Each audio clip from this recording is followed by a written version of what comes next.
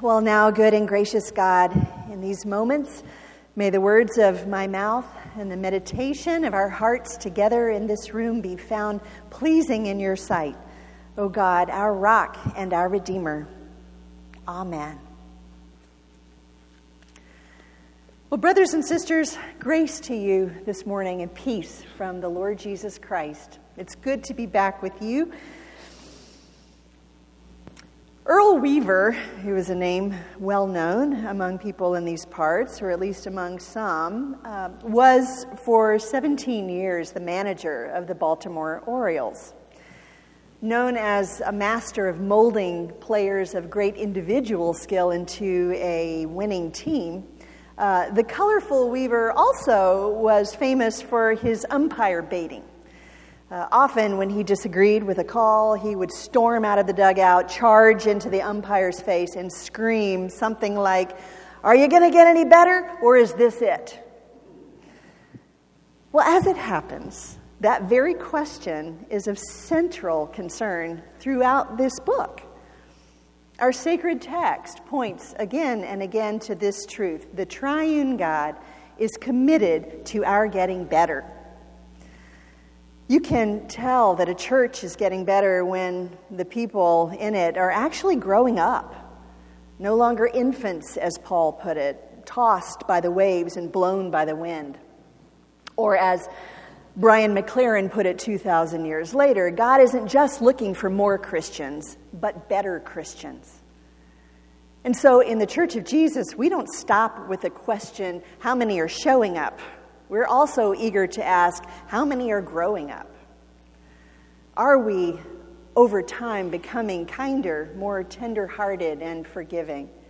Are we becoming less selfish and judgmental?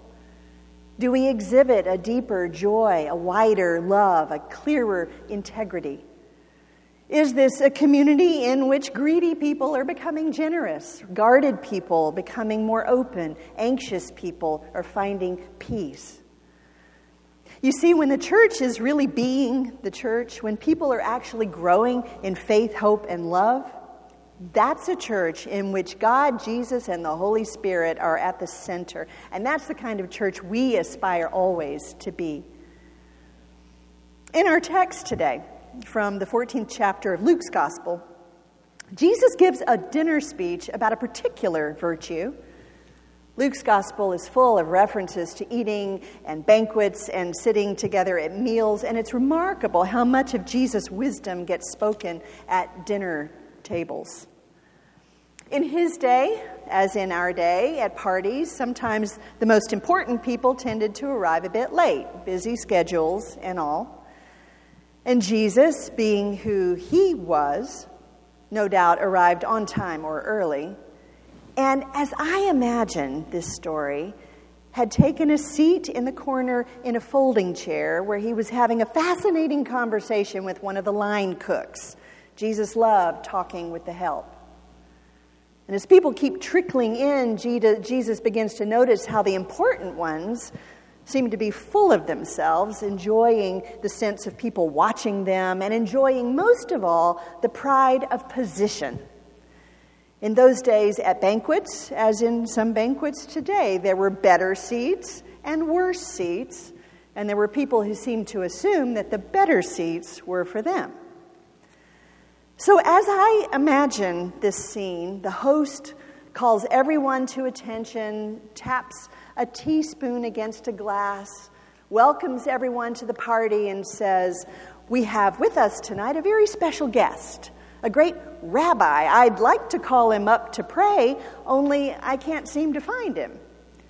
And eventually they locate Jesus in the corner, in the folding chair, talking with the kitchen help. And the host calls out, "Please, come on up, preacher. Can't have you sitting back there. Come on up and lead us in a prayer." And there's a fellow sitting in a chair that the host now invites Jesus to occupy, and he's embarrassed at how he has now got to get up and go take the seat that's left, which is in the back, in a folding chair, in the corner. And now that Jesus has everyone's attention, all of them expecting him to say, "Let us pray," He says instead, in that disarmingly simple way of his, whenever you're invited to a party, don't come assuming the best seat is yours. For someone else may come who is invited to that place, and you may need to take a lower seat. Here he may or may not have winked at the fellow who is sulking now in the corner in the folding chair. He says, when you come to a party, seek the lowest seat of all. For then, who knows, your host may say, friend, come up higher.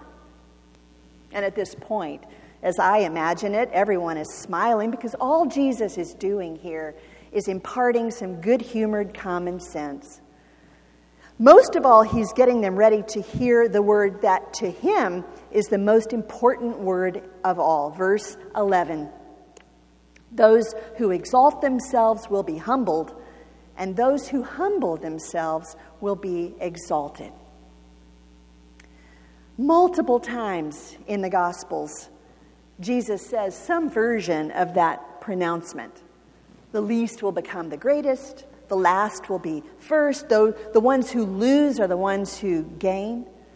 13 times in the Gospels, Jesus alludes to the wisdom of humility. See, for him, this is not some sideline virtue, but is an essential part of what it means to live lives in his company. Whoever exalts him or herself will be humbled. Whoever humbles the self will be exalted. So let's acknowledge just right off the bat that humility is a tricky thing to talk about, isn't it? What if I urge you this morning to be humble and you do it and then become proud of yourselves? C.S. Lewis wrote a great little book called The Screwtape Letters. Our young adults are reading it together this fall, and I'm so glad about that. It's a kind of fantasy about two of the devil's tempters and their work with human beings. There is a senior tempter named Screwtape and his apprentice whose name is Wormwood. Wormwood has this person that he's working on. They call him his patient. And to Wormwood's dismay, his patient has become a Christian. To his further dismay, his patient is on his way to becoming a mature Christian. He's growing. He's getting better.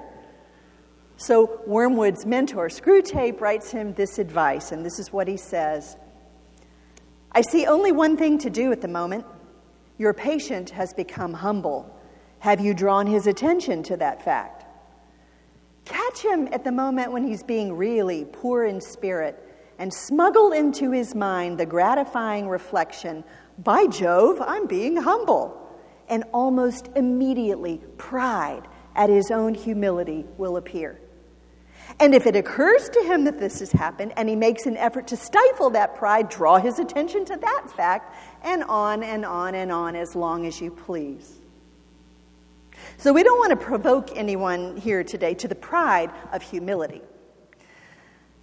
Some of us, I think, maybe have a negative association with this word because we've seen with our own eyes what passes for humility in this world.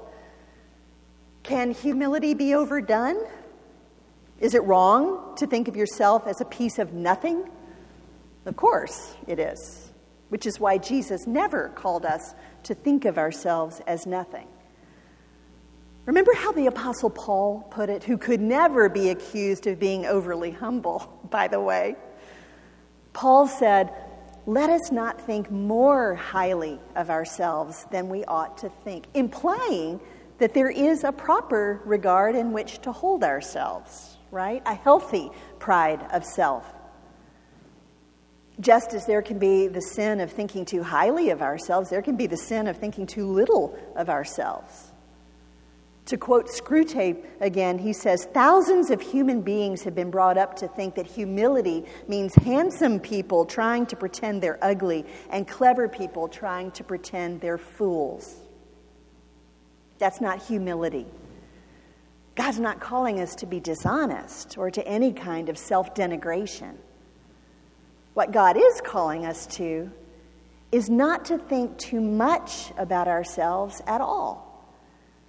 The point is not a low opinion of ourselves. The point is self-forgetfulness. It's the freedom to be simply, wonderfully, honestly who we are without the anxiety that keeps us always looking around, comparing ourselves to everyone else and asking, how am I doing? How am I doing? How am I doing?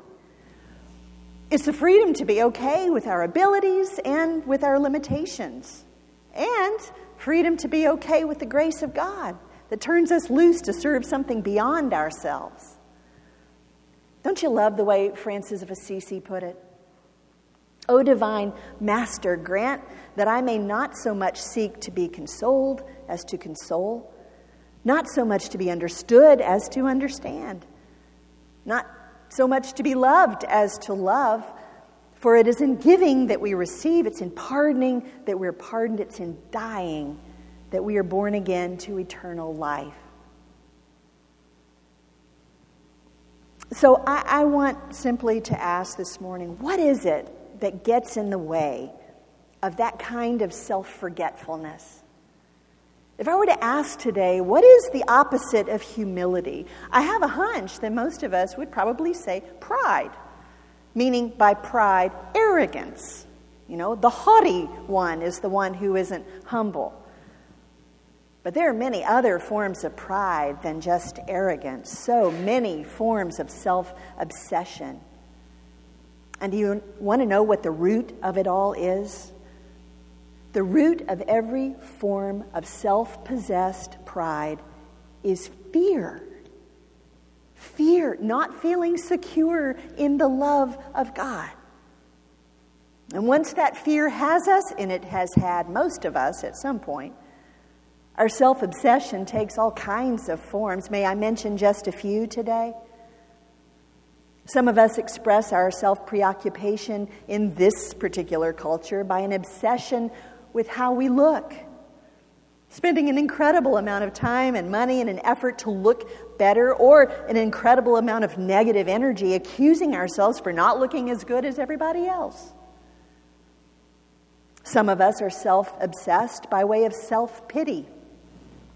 We hold our pain very close and we nurture it and tend it, refusing to believe that anybody else could be hurting as much as we can. Some of us express our self-obsession by not by thinking such lofty thoughts about ourselves, but by choosing the opposite course of doing everything we can to think less of others. But what a small way to spend this one unrepeatable life. But I guess the most treacherous sin against humility is pride in our own goodness.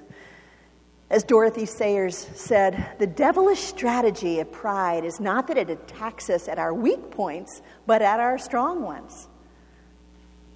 At this point, we simply have got to be vigilant against self-righteousness, which has been called the sin of the Pharisees and of Baptists. Let's remember that when Jesus was here in the flesh, it was the self-righteous ones who made themselves his chief enemies. Let's confess that there are very few of us who don't find our way now and then, or maybe often, to being Pharisaical. The more conservative ones will tend towards self-righteousness about correct doctrine and correct morals. The more liberal ones will tend towards self-righteousness about enlightenment. And we like to malign each other's differences. But the truth is, we've all landed in the same kind of Pharisaical pride, and Jesus says, stop it. None of us in this room has time or space for that kind of self-congratulating arrogance. It divides God's children. And worst of all, it divides us from the rest of the world, which needs far more from us than being correct. There are people by the millions who don't need the church to be correct. They need us to be love. They need us to be Christ. We do well to remember the words Peter wrote in his brief little letter. He said, God always resists those who are proud and gives grace to those who are humble. So how do we do this? How do we who are so habitually anxious and measuring ourselves by everybody else, how do we learn the humility of Jesus? Well, I think we can begin by remembering where these words today from Jesus come from. He said them at a party at which everyone there was an invited guest, right? Humility remembers that we are all guests here at the generous invitation of someone else. And as the rest of our text reminds us, God's guest list is far broader than we imagine. Every one of us comes into this world dependent on the sheer, outrageous generosity of God.